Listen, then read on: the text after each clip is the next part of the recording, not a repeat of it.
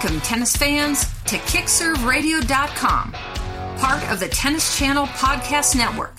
Brought to you by Carvana.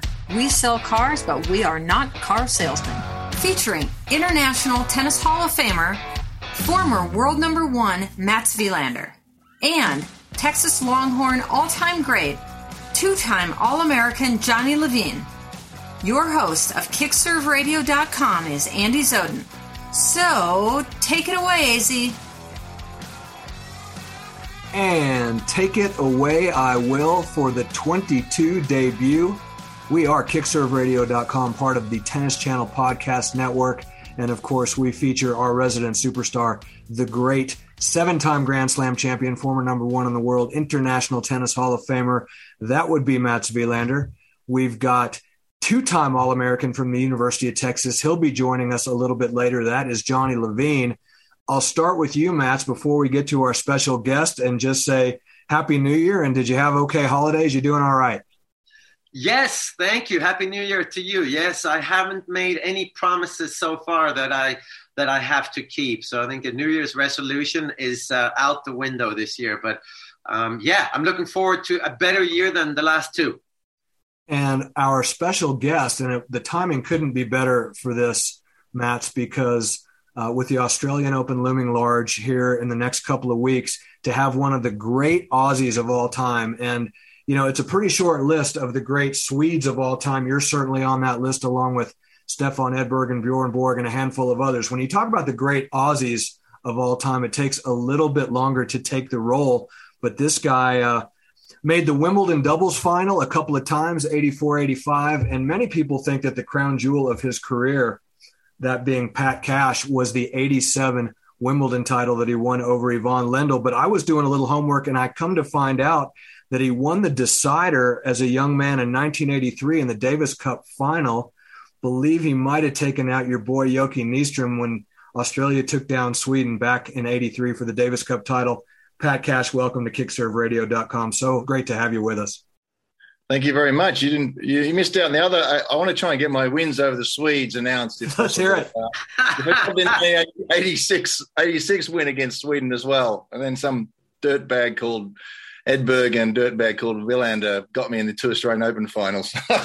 87 and 88. I've got to mention my wins. You've got to get my wins against the Swedes. Well, and let's just, while we're at it, let's just mention that you were a part of what's considered by many to be the greatest day of tennis in the history of our sport, that being 84 U.S. Open Super Saturday, when you and Ivan Lendl went the distance, followed by Everett and Navratilova going the different distance, followed by, of course, Mac and Jimmy going to a tiebreaker in the fifth set, in a day of tennis that we're still all recovering from all these years later. But Cashy, let's talk what's going on. And it's the story of stories right now. I mean, there have been a couple of international incidents that have touched our sport in the last several months, but the current one is the situation where Novak Djokovic, very innocently, in his opinion, comes back to town to try to defend his title and win his 10th Australian Open title, feels like he's got a proper visa and that he's got an exemption, only to find out when he arrives at the airport that the Australian Prime Minister is not having any of it, that rules are rules. And right now, last we've heard,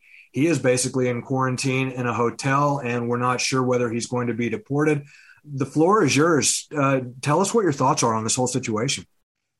I'm not going to tell you all my thoughts on this situation. We could be here for a long time, but a long time. Yeah, look, it's. I think what we found in Australia is that when Novak announced that he, was trying to get his medical exemption, I think here in Australia they went crazy. I mean, Australia, of course, and Victoria particularly, have had the longest lockdown of any city in the world, and yet have almost no cases. And this was all last year. They locked down for 240 odd days. The Victorians have been bludgeoned, absolutely bludgeoned. And then to hear and being coerced into vaccinations and literally cannot do anything. I mean, the draconian measures they have over here are absolutely incredibly mind-boggling. And so when they said, well, Novak's going to come in without being vaccinated, it was just a massive uproar. How could he do that? What we've been through, look what we've been through. We've had to get vaccinated. We don't want to let this guy in. And of course, the Tennis Australia, Craig Tiley, and they quite rightly said, listen, we're not letting him in. He's got an exemption, and he's been through 2 independent blind studies from medical experts, national medical experts who deal with these situations. So in other words, they put the case forward. They don't know who it is, who this person is. It could be Novak Djokovic. It could be a grandmother from the middle of Australia. We don't know. They don't know. They just read the case and they vote on it. And 2 of them passed. So they gave him the medical, okay, there's a medical exemption, you can come into Australia. Well, of course, he jumps on the plane and now he's not allowed in. Now, they haven't been clear at this stage. I mean, it might change in the next half an hour and news bulletin might come out. Who knows? But it seems to be that he basically came in on the wrong visa. Now, as we know, if you go into a country and you come in the wrong visa, often they just send you home. Sorry, you got to go and you got to reapply from back to where you were or somewhere else or another country and reapply and then come back in. I think in this situation, I just find it hard to believe that they've invited, one of the greatest players of all time, defending champion. They knew the situation. Sometimes, so if you're inviting this great champion to play in the Australian Open, you've got to be able to, make some amends and at least, push through this visa if he qualified. And assuming he does, according to the medical experts, he's qualified to come in. We'll just have to see how it unfolds. I mean, will he just get sent back? We'll have to wait and see. But at the moment, I think he's just hoping that, they can get the visa through already or clear up any misunderstandings. Kashi, what's the situation? I mean, for just normal players, are they going to be in some kind of a bubble or lockdown, or from the hotel to the tennis courts? What are the players dealing with here for the next couple of weeks? Yeah, it's better than it was last year, though. So nobody's allowed into the country unless you have a medical exam or you've been vaccinated. So all the players that are cleared to play are then in many ways open. So once you're in theory, once you're in, you're in. Once you've been cleared, you're in, and you can go off and do whatever you want. Go and have dinner and catch up. But it seems to be reasonably free. Put it that way. Pat, while we're on the subject of international incidents, let's just get it out of the way. You are currently working with a brilliant Chinese player, Chang Huang, who beat Serena at the Australian Open last year and has had some great wins in her career. And I would have to think that you teaming up with her has got success written all over it. But the Chinese player that people are most concerned about by the end of the year was Peng Shuai, because of the situation that developed with her and because of the fact that you've got ties to the Chinese players on the women's tour. What can you tell us about that situation? Yeah, look, just through some of the contacts I've had through the Chinese tennis, it would appear that she's certainly fine and well, and always has been, according to her and her coach, who doubles coaches who work with her. Scotty Davidoff, yeah. Like by all reports through his connections and what he's seen is that she's been fine and well, and she's been home, and she's sort of scratching her head about why is everybody getting all excited? That's pretty much according to her and for what she's relayed to him, to him and others, is that, wow, what's going on? So look, the bottom line is that it seems like Peng Shuai is fine, according to what I've been told, but I don't know. I mean, until she turns up at one of the Grand Slam Australian Open here or something, I'm not going to know for sure. Kashi, obviously Australia has some unbelievable players in the past. You were one of them. And just like America a little bit, Australia has struggled to get great male players through. What do you think? What is the main reason there? Like, what did you bring to the court that the likes of Nick Kyrgios and Thanasi Kokkinakis and Alex de Minaur as well? I mean, is there a difference in mindset, or where do you think what's the secret to them not having great players that do well these days with all the money that Tennis Australia has, just like the USTA? Yeah, we've had a great tradition, and I think people like playing tennis. Certainly when I was growing up, there's so many people playing tennis. Now there's so many different sports to be playing, but particularly the girls. It's amazing. Actually, we've had Sam Stosur, who was a Grand Slam champion, and Ash Barty, considering how much the other sports in Australia pull our talent our sporting talent away from, what you say, traditional sports. Our traditional sports aren't as successful as they used to be. I think the bottom line is that, you need some superstar talent, athletes who have got the determination and the technique that can hold you through. You need everything. I mean, you had everything, Matt. So, I mean, I think some of these guys, you look at Nick Kyrgios, it's you can tell he's got almost everything. There's just one thing he's not so good at, and you might say the same thing is for De Minaur. As actually, he's incredibly tough and determined and fast, but does he have a big shot? Kyrgios has got those big shots. Thanasi Kokkinakis, of course, has been injured. He may have, the great shots. He's tough mentally. Physically, he's breaking down from time to time, the network around him, that's a bit of a question mark about that. It's a really tough sport, and it's, I think we're very lucky we've got Ash Barty.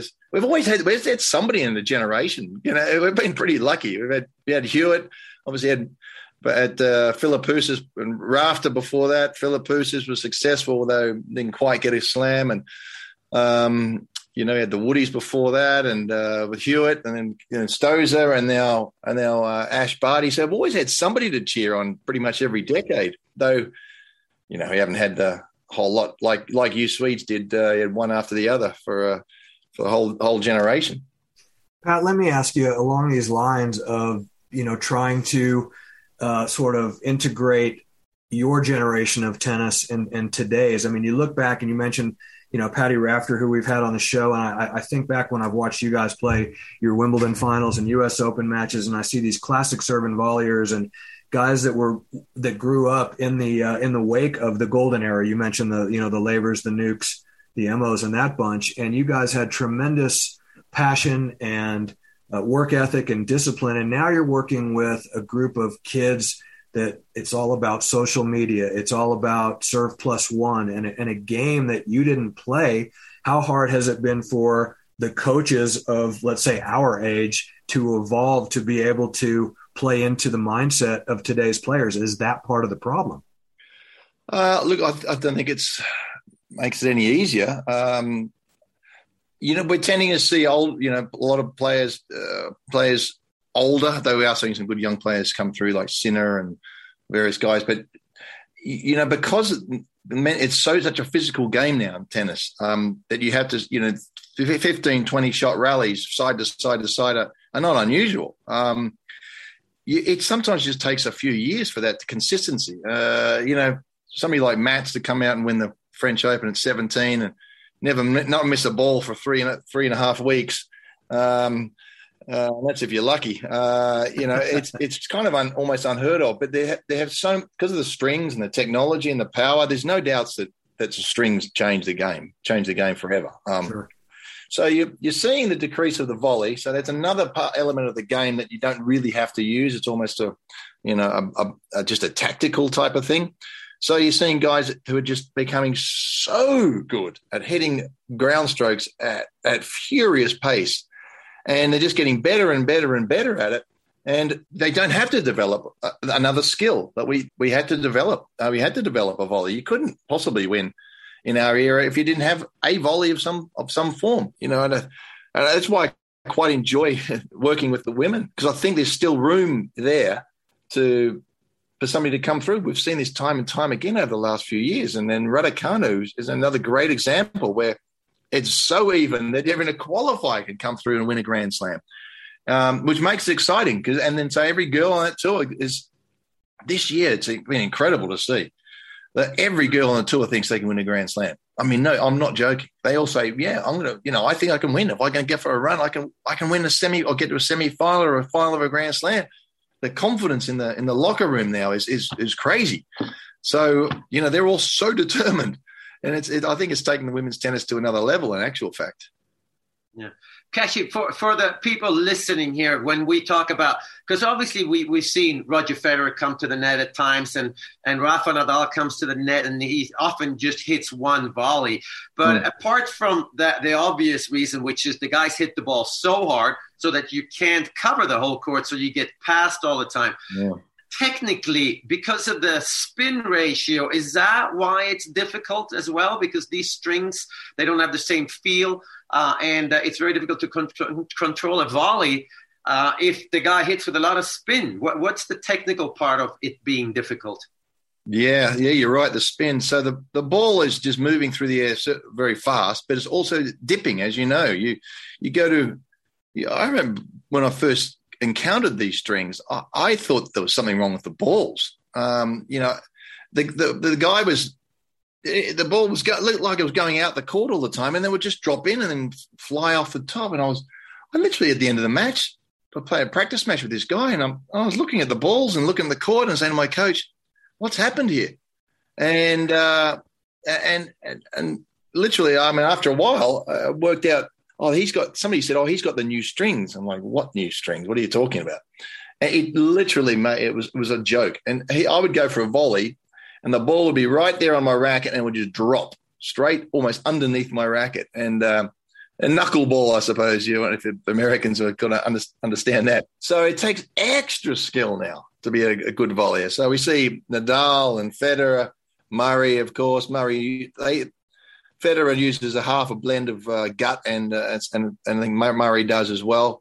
Nadal uses the full polyester type of strings to get his spin. But, I mean, Nadal changed the sport. Light rackets, incredibly powerful racket with this polyester string.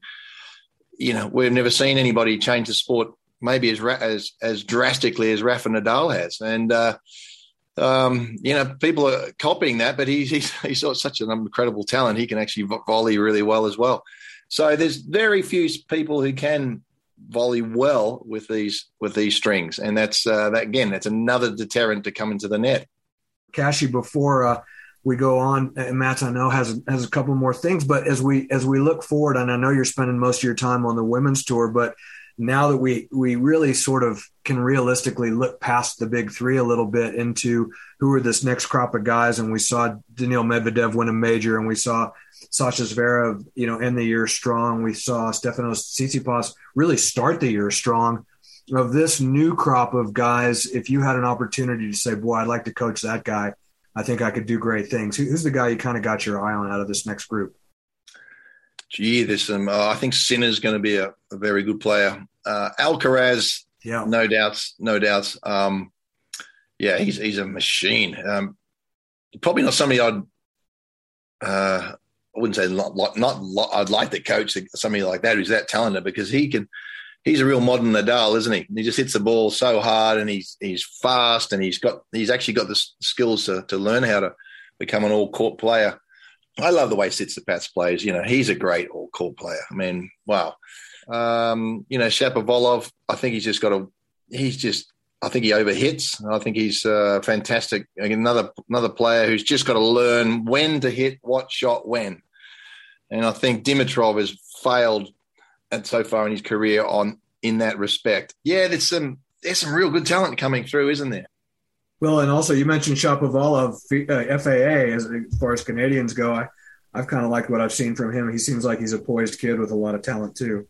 Who's that? Sorry? Felix Auger-Aliassime. Oh, yeah, get another one. Yeah, he can move. And, boy, he is a super athlete. He's a super athlete. When you got great athletes like that, determination. And these guys will develop, they'll work out what shots to hit when.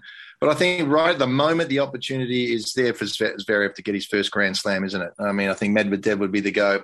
Even if Djokovic does get through this, I'm not sure when the podcast comes out, even if he does get through this, it's going to be a tough ask for him to be having to deal with all this, sitting in quarantine and everything else, and to come out and play and win with all this stress. It's going to be tough. So I think it really is Medvedev or Zverev's opportunity really to grab his first one. Yeah, Cashy, I've been promoting here that how about Novak Djokovic not winning another major, and the three of them end up on 20? Yeah. What do you think the chances are? Because suddenly they think they can beat Novak now, this younger generation, or the Medvedevs and Tsitsipas. But the interesting question for me then is Djokovic, Nadal, Federer, let's say 8-9 years ago when they were physically at their absolute best. If you compare them 8-9 years ago, to Medvedev and Zverev, leave the mental side apart. But just as a physical game, are they at the same level now as they were 10 years ago? I mean, I tend to think that they must be, because it's the human being, and we're developing in physical ways, not just technical and mental. But what do you think of the level compared to the big three at their best? Yeah, these guys. I mean, as you said, we're learning constantly about how to recover and various things to do. And yeah, I mean, myself, I'm a bit of a health nut, as you know, and the things that I've discovered, even in the last year or two, for recovery that I never heard, didn't know anything about, never heard of before. Whether it was supplements or treatments or whatever. It just makes a world of difference. Yeah, and you know what? I think you might be right on the mark there, Mats, about Novak maybe not winning another slam. I mean, there's absolutely possibility he won't win another slam, having won 3 and almost 4. Well, not almost 4, but, certainly having the opportunity to win all 4. That's got to tire you out. They think he can be beaten. This is going to be a tough Australian Open. You get to the French Open. I think his best bet is Wimbledon. Novak's, to be honest, shorter points, softer on the body, and his returning is just so good that he's just a yard above everybody else. So I think Wimbledon is going to be his best bet to get ahead, but he well could finish on 20. And I'm not sure about the rumor. Somebody sent me a funny text saying that the health minister here in Australia is a massive Roger Federer fan, and that's why they didn't let him into. That could be true, because actually the health minister used to be the sports minister. So, there we go. There we have it. See, I knew if we kept him on long enough, Mats, we would uncover the truth. We would get to the bottom of this thing. Yeah, Pat. Before we let you go, I was telling Mats before we went on air. I said, well, I'm looking at these stats here, and it's like, boy, 88 was a pretty good year for both of you guys. Obviously, you won Wimbledon in 87, Pat, but number 4 in the world in 88 was your high, and we certainly talk on almost a weekly basis about Mats's 3 majors in 88 on the show. We have to. It's part of my contract. Bring that up. But let's talk about that Australian final. You guys squaring off in 88 in Australia. Now, you had played the final. Correct me if I'm wrong here. You played the final against Stefan on grass in 87, and then against Mats on a hard court in 88, made a final on 2 different surfaces 2 years in a row. Yeah, and Mats had an unbelievable year. That was just absolutely phenomenal one. That was my goal. Of all the things I achieved in my career, I was hoping to win my home Grand Slam, of course, and I didn't quite get there. But it was a very exciting time for Australia, because we'd won the Davis Cup in '86. They announced they're going to build a new stadium for 88. The Victorian government put loads of money in to build this new arena. We wanted a sort of fast court, because literally, in the words, I think the Davis Cup, Neil Fraser, our Davis Cup legend, said, we said, we don't want the Czechs and the Swedes to come over and take our titles, meaning Lendl, I suppose, and then and Mats particularly. That for baseline tennis, we want to keep a serve volley element to tennis. So there was a lot of discussion on what surface should be made, and we came up with this Rebound Ace surface, which was a home type of surface, which is basically hard court with a lot of rubber in it. And I think it was a fair surface. I felt like I had a great chance of doing well in the tournament. And I played very well the way through, and got to play Lendl in the semi-final. He was world number 1, and Mats was in the other half against Stefan. And I think yours was 5 sets too, wasn't it, Mats, against Stefan? Yeah, it was. Yeah. We both had these battles, and then we were in the Australian Open final, and on a windy, blustery, rainy, swirly day, wasn't it? Yeah, exactly. Yeah. I know we got to let you go, Pat, but I'm always interested in this, because and the reason I'm asking, I've heard somebody ask John McEnroe if he had any regrets from his tennis career. And I can tell you what I have. I have a regret from my tennis career, which is I let go too easily. Once I became number 1 in the world, and whatever. And then when I realized I'm not as good anymore, the Sampras and Agassi and these guys, they're too good. I was intimidated a little bit, but I needed afterwards. I'm like, why didn't I have people with me, around me, that could push me for another year or two, get through that barrier? What when you look back at your career, because you had an unbelievable career, pretty short because physically you were injured so much and surgeries and whatnot. What would you have done differently, if anything, in terms of your approach to the game, whether it's mental or physical? Would have been technical, to be honest. I mean, my forehand was patchy. It was when it was hot. It was hot. It was one of those sort of shots that you gamble, you serve there. It could be a winner or it could be a shot into the back fence. You didn't really know. I didn't really know myself, so I would have probably tidied that up. But you were very modern. You had a modern technique, and I was, being Australia, quite traditional. I was halfway between old school, which doesn't really work on and then it worked on grass, and then in the modern era, which was some open stance, that sort of stuff. So I was sort of stuck in the middle. I just wish that I'd really gone to more of the modern era, obviously, more like you and probably like Lendl, which was coming. I tiptoed around that, and in the end, I brought it into my game when it was really too late, but it was at the end of my career, and this is where I learned all about biomechanics. I think that in itself, learning more about the biomechanics, would have prevented a lot of injuries for me. And as far as regrets go, Mats, to your point, one regret that we will not have is the fact that we were able to get Pat Cash on the show for the 2022 debut of KickServeRadio.com on Tennis Channel Podcast Network. Pat, it's always a treat for me to be able to be on screen and talking to guys that I've watched growing up watching play your Wimbledon finals and all of the stuff that Mats has done. It's just such a treat. Thank you so much for joining us, and best of luck down there with Q and staying healthy down in Australia. Thanks very much, guys, and good to see you, Mats. Yeah, you too, Cashy. Thank you. Good luck. Anytime, buddy. Thanks, champ. Nestled in the spectacular Sun Valley area in Haley, Idaho, Mats Wilander Tennis allows athletes like you and me to train inside so that we can excel outside.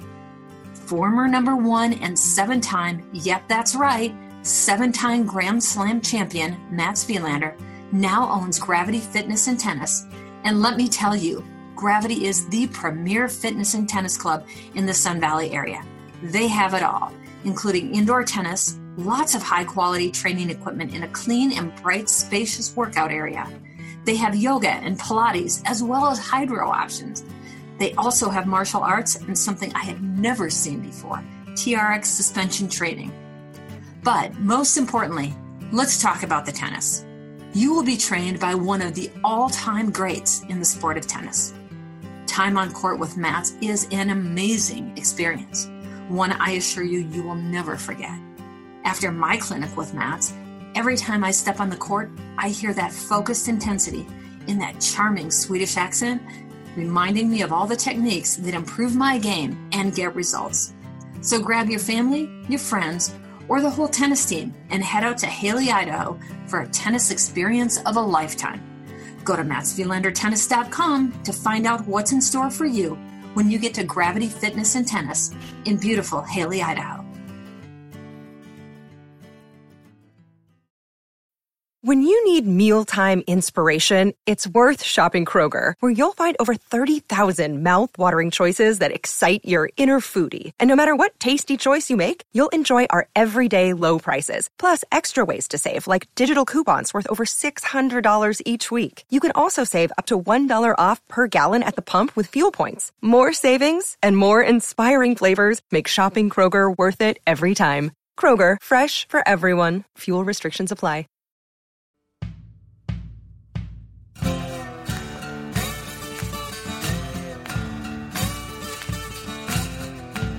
Welcome back, everybody. Season debut 2022, KickServeRadio.com, part of Tennis Channel Podcast Network. We, of course, want to thank the great Pat Cash for joining us. I'm Andy Zoden, joined by the great Mats Wilander, and now joined by Texas Longhorn great, 2-time All-American Johnny Levine. Johnny, Happy New Year, Happy Holidays. How was your break? It was good, Andy, and I spent a little time in your neck of the woods in Colorado, and boy, was it snowing. Yeah, well, you were in Aspen. Yeah, I was in Aspen, and it was really incredible, the weather. Unfortunately, I wasn't able to get on my snowboard this season, but with a little bit of an injury, but hoping for next season, and still enjoyed the fresh air and the atmosphere. And I'll be back in Phoenix this weekend. Well, and it's good to have you here with us. And you got lots to do in Phoenix because you got a huge event coming up in March. We'll get into that a little bit later. Now, Matt's in the first segment with Pat Cash. We did talk about some of the things that tennis is struggling with right now on an international front. We talked about the Novak Djokovic situation down in Australia. We talked a little bit about the Peng Shuai situation, being that Cashy coaches one of the Chinese ladies. But I think it's time to turn the page toward what kind of positives we can start to look for in this 2022 season, or at least, shall we say, what do we need to see this year for it to be a successful year in 2022? There have been so many challenges, not the least of which are the fact that the big three are in the deep part of the twilight of their career. So as we move forward, and you're going to be doing all the work that you're doing for Eurosport with all of the majors and us during our show, what are some things that we have to look forward to that can really lift tennis back up to a place where we can all feel like we're, really gleaning some joy from the sport again? I think there's a lot of good stories that's brewing. I mean, obviously with Rafa back in Australia, with Novak being keen to play at the Australian Open. I mean, the race is very much alive. Obviously, we've talked about what happens if all three of them end up on 20 majors each, but which I think wouldn't be a bad thing. I mean, let them all be there together because they all deserve to be called the greatest player of all time. But I think that's an exciting thing. It's still very much so. One of them can easily get to 21 slams after 2022. So on the men's side, then you have the Daniil Medvedev, the Stefanos Tsitsipas, the Sasha Zverev. But then you have guys pushing from behind, Yannick Sinner, Carlos Alcaraz. So I think if you take Novak and Rafa and put them to the side, I think it's very healthy. It's very difficult to know who's going to win majors. I guess the only thing I think I know is that we're not going to have one of these younger guys win 3 majors out of 4 in one season, at least not yet.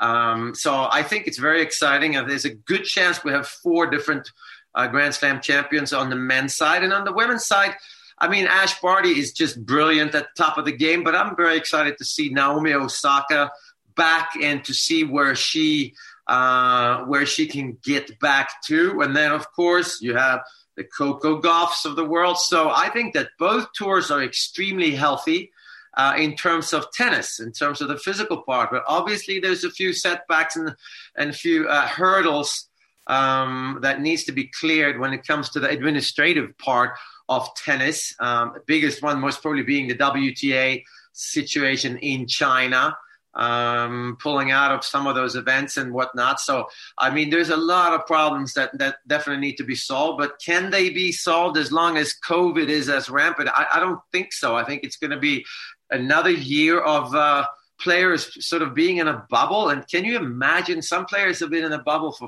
4 months in a row right now on tour. Crazy stuff.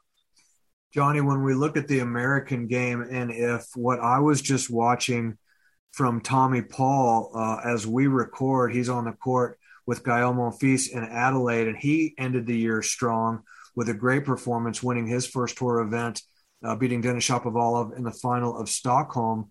And then seeing Francis Tiafoe finish the year the way he did, watching Taylor Fritz and Riley Opelka and some of the young Americans, Sebastian Korda, finishing and having spots in 2021 of some brilliance. Do you think that this group of Americans is finally growing into a level of maturity that's going to allow them to be heard from in a big way this year? Yeah, I actually think the Americans have a lot of hope for 2022. They finished strong. There's a number of guys in the top 100, and obviously you've got Isner, Tommy Paul, Tiafoe, Mackie McDonald, Riley Opelka. And I don't know if you guys know this, but in Melbourne, the tournament that there's a 250 right now that Nadal's playing, Maxime Cressy, who beat Karina Busta at the U.S. Open, just beat Riley Opelka. and he's in the quarterfinal of that event. And he had some match points at Indian Wells against Schwartzman and ended up losing. So here's another guy with a monster serve that played at UCLA that is having a great run in Australia right now. So that's another name that we can add to the list of the Americans. Mats, this ATP Cup that's going on right now, I think it's in its, second or third year. And I'm concerned about it because is it too close bumping up against Davis Cup the way it is to then turn around just a month or two later and have the ATP Cup? And then are both of those events taking a backseat to the popularity of the Laver Cup, which really is sort of an exhibition, but seems like it's got a little bit more juice to it than either the ATP Cup or even any more in the new format that it's in with Davis Cup? Yeah, I think it's weird. It is too many team events for sure. I do think though that the ATP Cup is going to survive because it's a great practice week. You can see that the guys are having a lot of fun.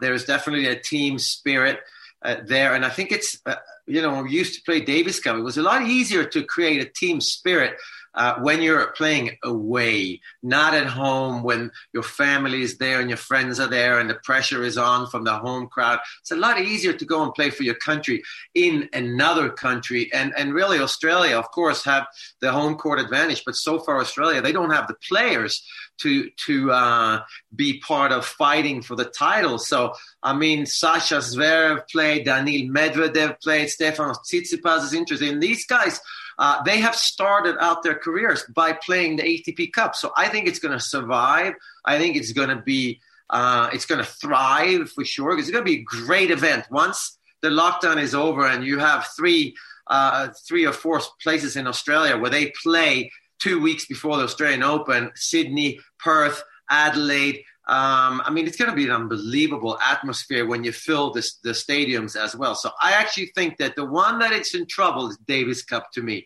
Davis Cup is surviving because of the name, but Davis Cup away for all of the countries, that's a horrific situation because a lot of countries, they survive on Davis Cup. Sweden, let's take Sweden. We're doing well in as a country, as a small country these days, but we don't get to play at home.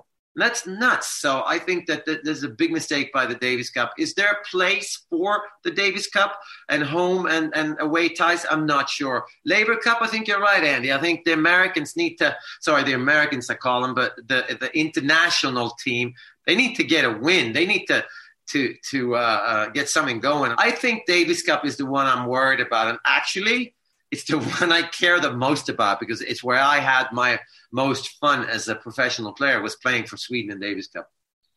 Winning 3 Davis Cup titles. And Johnny Mats makes the comment that, of course, COVID will continue to be a big challenge for the sport. And you running your own tournament and making the bold decision to come back and do your tournament. And have you decided on a name? I saw the most recent logo. Is it the Carvana Arizona Tennis Classic? Before I get to that, can I make a comment about the Davis Cup? Sure, please do. And then while Mats was describing the Laver Cup and the Davis Cup, I'm thinking to myself, here's a guy, Mats Wilander, who's won 3 Davis Cups. And when I was playing, it was the greatest honor you could ever have, was to play for your country. And I've just got to, to me, it's so sad what's happened to the Davis Cup. It's not what it was. And it was interesting that you finished your talking point there, Mats, about saying that it was some of the greatest times and the greatest experience you've ever had. It's just a shame that the Davis Cup isn't what it was. And I don't know where it got lost and how it got messed up, but kudos to you with those 3 titles and that team that you guys formed and that brotherhood. And those must be, you guys get back together. It must be amazing times to think back those memories. Amazing. And that match against McEnroe, we'll never forget that one. That was the coming of Mats Wilander for sure. What was it, 17-15? It was the second coming. It was right after the French Open win in '82. Trying to forget, Johnny, but all Americans keep reminding me, it's the greatest match I've ever seen, and blah, blah. How come the stadium was only half full? That's what John McEnroe always says. Oh, yeah, it was such a great match. The stadium was half full because we played at 2:00 in the morning, of course.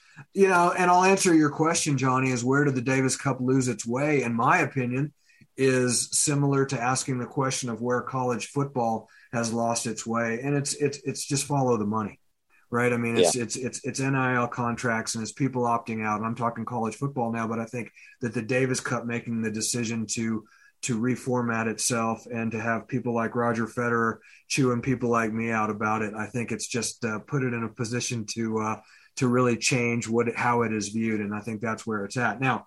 Getting back to the question that I wanted to ask you, which was also dovetailing off of a comment that Matt's made, which is the bit about, us still having to be challenged by dealing with COVID, so that when you're running an event like the one you're running in mid-March for the second time, which the first time around was just an unbelievable event that we've discussed, that was won by Matteo Berrettini the first time. Do you have to consider the double-edged sword that it is to try to fill that stadium, albeit this is clearly not Ash Stadium we're talking about at the Phoenix Country Club? It's still a lot of people in a small area. And do you fear that, obviously you want to have people there, but you want to have too many people there? How do you strike that balance? And what are the things that you have to consider with your marketing? Well, remember, we are in Arizona, and things don't stop there. Right. Very much like Florida. And, you go to the Phoenix Suns games and it's packed arenas, and, on the first few rows, it looks like people have to wear masks, but you go to the Fiesta Bowl, which we just had. And I don't think people are stopping. I haven't heard anything from ATP regarding any new restrictions or anything. Obviously the Phoenix Country Club management will be in close contact with them to see what concerns they might have, but we'll follow all the protocols. The event is outside. I don't think it's going to stop us. The Waste Management Open, the big golf tournament is going on. They just have the Schwab Cup at the Phoenix Country Club. So I think life is still moving forward, and we're hopeful to put on a great event, and we'll follow all the protocols that will be in place for sure. When we come back, guys, I want to talk a little bit about where the sport is going from just an X's and O's perspective. We talked a little bit about that with Pat Cash, Matt, in the first segment, and I want to readdress some of those questions with you guys and maybe get you, Matt, to comment on some of the things that Cashy was saying, because I'd like to hear your thoughts on that as well. You're listening to the 2022 season debut of KickServeRadio.com. We are proud partners of Tennis Channel Podcast Network, and very, very happy to be a part of all of that. Mats Wilander, Johnny Levine, I'm Andy Zoden, back with segment number 3 right after this.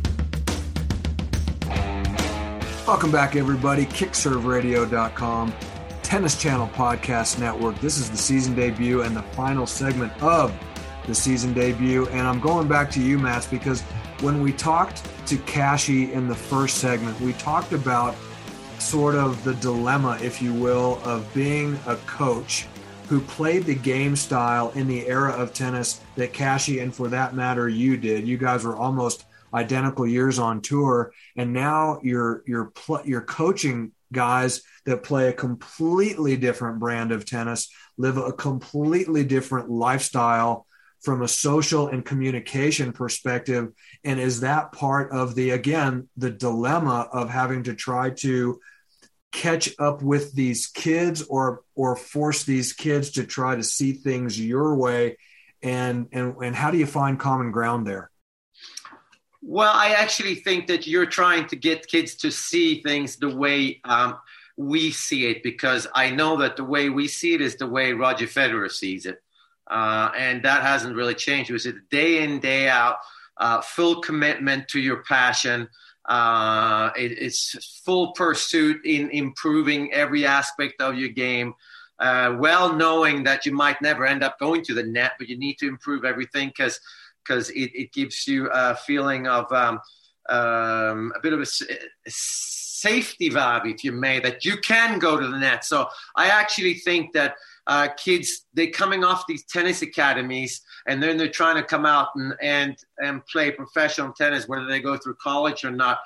I think that, yes, I think it's the old fashioned way of putting your phone as far away from you as possible for as often as possible. Of course, having your 2-hour window at times to do your social media. But again, I've never, ever seen Roger Federer carrying a cell phone around at any tournament ever. And it's the same with Rafa Nadal and Novak. But of course, they do their Instagrams and whatnot, whether they do them themselves or not. So there's a room for that. But I think the old-fashioned style of pursuit of perfection, whether results come or not. And I think that's a very old way of looking at it. Because remember, and Johnny, you would know this too, we didn't play professional tennis because we didn't think we were going to become professional tennis players because there wasn't really any money in those days.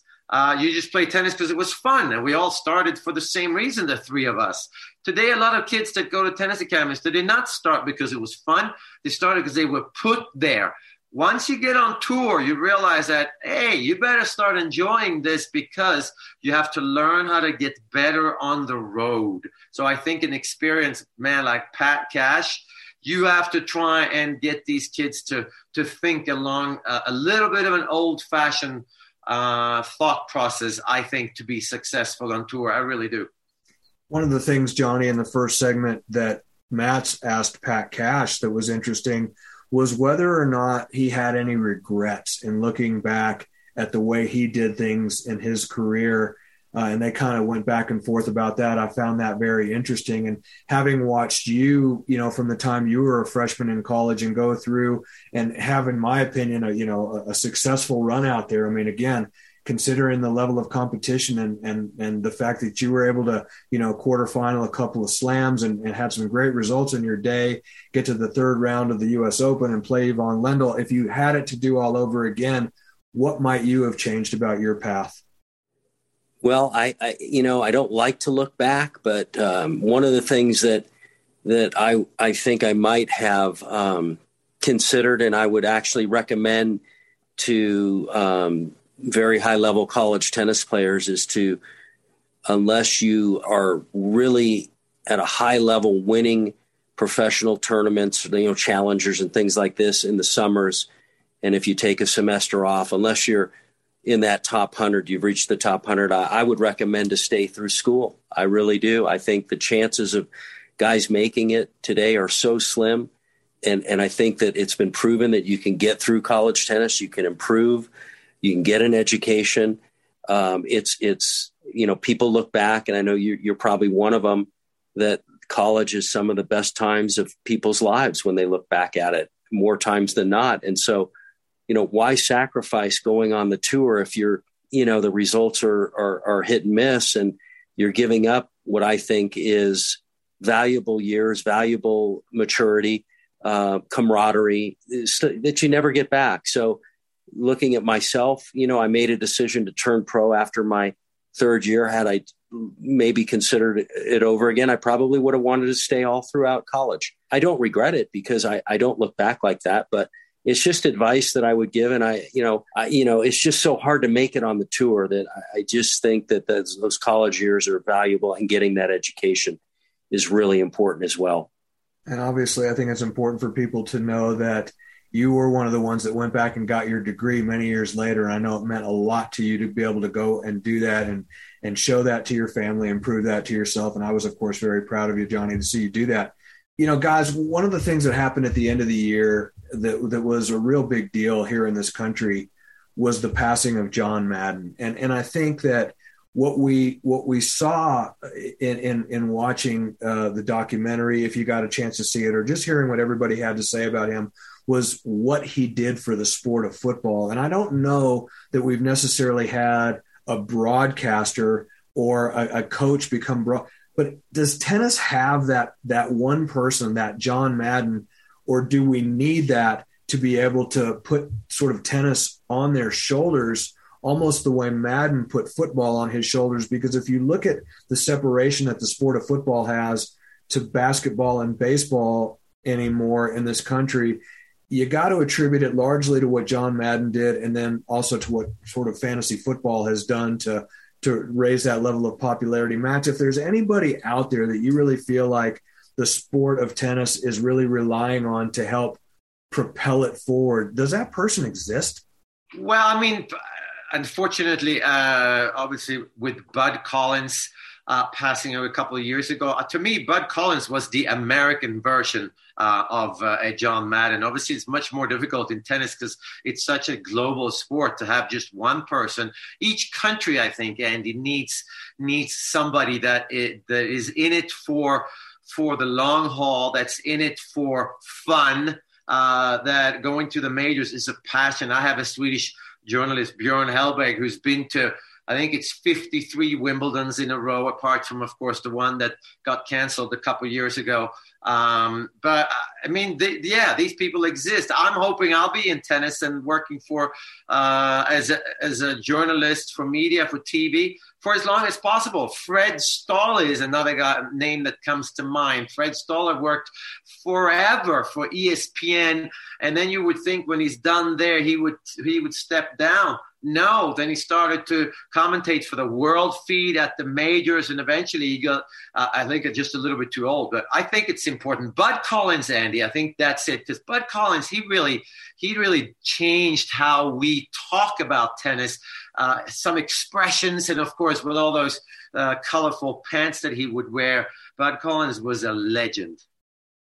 Johnny, if you look at it just strictly from an American perspective of who's in the game now, obviously, you know, it has to be viewed that John McEnroe is sort of the preeminent announcer and the guy that really can take the mainstream sports fan. Maybe on the women's side, Mary Carrillo. I think she does so many great things outside of tennis and has such a well-rounded journalism background, and with HBO and all the different things she does with NBC and the Olympics and all that. Do you think maybe that the combination of McEnroe and Carrillo is kind of where the United States tennis is kind of hanging its hat for the most part? Yes, for the most part, Andy. I think McEnroe, it seems though, and maybe it's due to COVID, he hasn't done quite as many of the matches, but he sure is effective. And I think people really appreciate John McEnroe's commentating, and I think he's worked hard to get to where he is at it. And even when he does his commentating with his brother, I mean, it's just a great pair.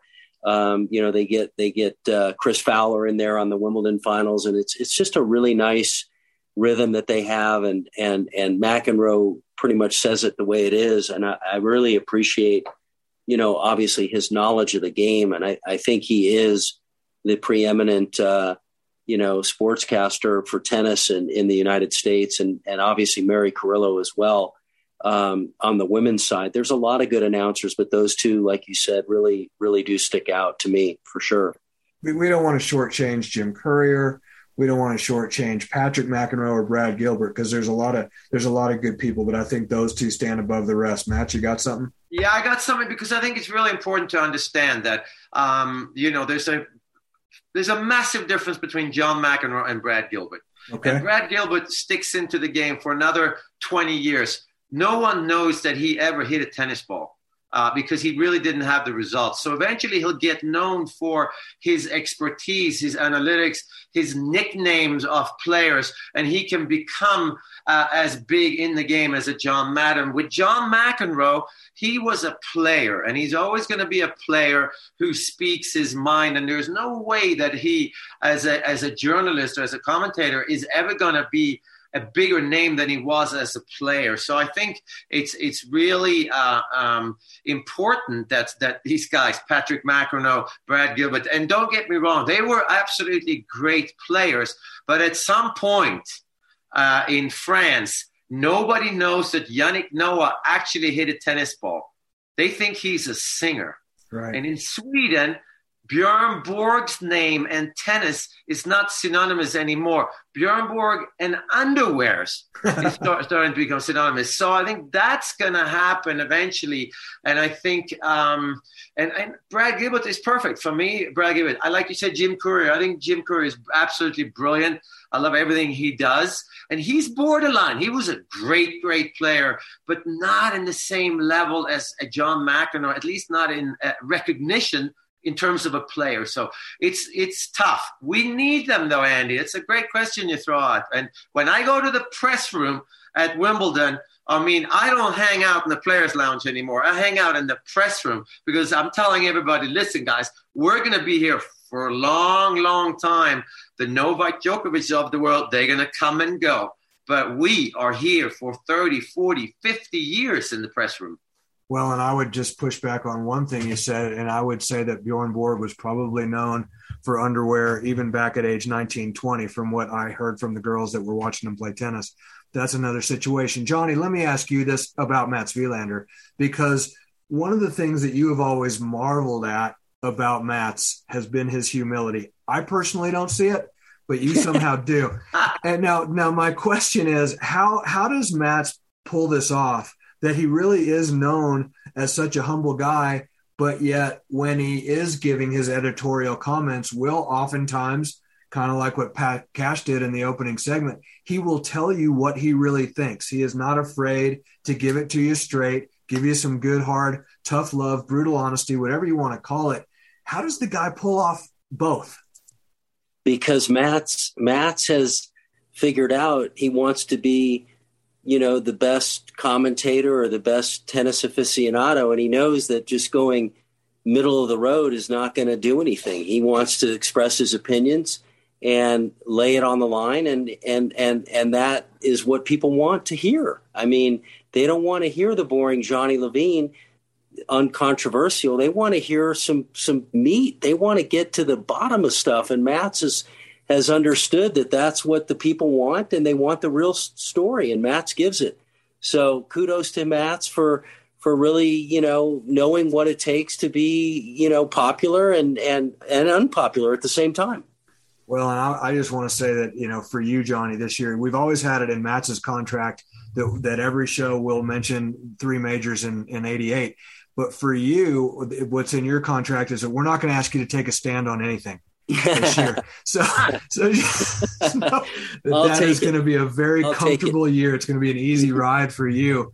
Mats, how do you pull it off? Seriously, I mean, because I'm with you at these tennis events where you're teaching these people, and people don't realize you walk out onto the court with complete strangers, country club players that have absolutely worshipped the ground that you have walked on since you won the French in 82, and yet at the end of a session, I should say 5 minutes into it, all of their names, a little something about these people. You make them feel like you're friends with them, but yet you're able to tell Andy Murray he has no business taking a wild card into the French Open. It's amazing. I think what it is, and it's weird, I think it's because I actually care. And when you care about something, whether it's playing tennis or teaching tennis, I actually care about my student. I care about professional tennis, and I care more about the game than I ever do about players. And the funny thing is, when you care about something as much as I care about tennis and teaching and playing, you, on the other hand, don't care what other people think about you. Or you don't care when they come back. And I also know that, of course, I care. And then sometimes I get slapped in the face and I realize, oh, whoops, I went too far that time. But in the end, it's because I think this game deserves to always be put on the pedestal. Nobody, no human being, no tournament, no federation or president or anything is ever going to be as big as the game. And if it is, we got to pull them down from there, because tennis has produced such great human beings, apart from the two of you, of course. But I mean, you could just go with Billie Jean King and Arthur Ashe. I mean, really, Arthur Ashe is most probably known as a tennis player for many people, but he's as known as a political activist. Billie Jean King, of course, she's known as a tennis player, but equal rights for women, I mean, that's what she's done her best job, I think. And tennis produces these people. And I bet you, Billie Jean King, she's made some enemies over the years because she cares. And when you care, you sometimes go a little bit too far. But at the end, I want to hear that people think I go too far. And then you tell me, you slap me in the face like Andy Murray did when I told about the wild card. He said, well, you don't think I should take all the wild cards, do you, Matt? Live, working for Eurosport. And I said, well, no, I do if you care, if you're motivated. And then we turned it around and became a laugh in the end. So I'm only saying what I think, and I'm hoping that it helps the game. It certainly helps me to learn about myself, and I know very little about professional tennis, so I need people to educate and teach me. But that means I have to show that I care, I think. Sounds a little bit like John Madden to me, maybe with a little splash of Aaron Rodgers in there, who most recently said that he's playing his best football now because he finally no longer gives a F. So there you go. So you got both sides of it. So now I've gotten my explanation. Boys, it has been the season debut 2022. It is the Carvana Arizona Tennis Classic. It is taking place March 13th through 20th at the Phoenix Country Club. It is Johnny Levine's second foray into such a challenger. And the first time around, Matteo Berrettini was your singles champion. Jamie Murray and Neil Skupski were your doubles champions. So this tournament is legit. It may be called a challenger, but it certainly plays like an ATP Tour event. Johnny, good luck with that this year. And we'll be there, Andy. We're coming. Mats Wilander will be there. Yeah, I will also be there. And we're going to do a live version of kickserveradio.com on site at the Phoenix Country Club. Johnny, when do you want us there? Tomorrow. We'll figure out those details, but I know everyone's excited to have you guys come out and help with the tournament, and it should be a lot of fun, and we're looking forward to it. And hopefully we'll get a great player field, and it's going to be great. I just hope that those fans down in Phoenix realize that between the two of us, Mats and I have won 7 major championships, a Wimbledon doubles title, and 3 Davis Cups, and a slew of age group tournaments in Colorado. All right. For Andy Zoden, Mats Wilander, and Johnny Levine, you have been listening to the season debut, the 2022 debut of Tennis Channel Podcast Network's kickserveradio.com. We're really excited to bring you a great season, starting out this year with Pat Cash. Lots more to come. Have a great year, everybody. Enjoy the Aussie Open, and we'll see you soon on Tennis Channel Podcast Network.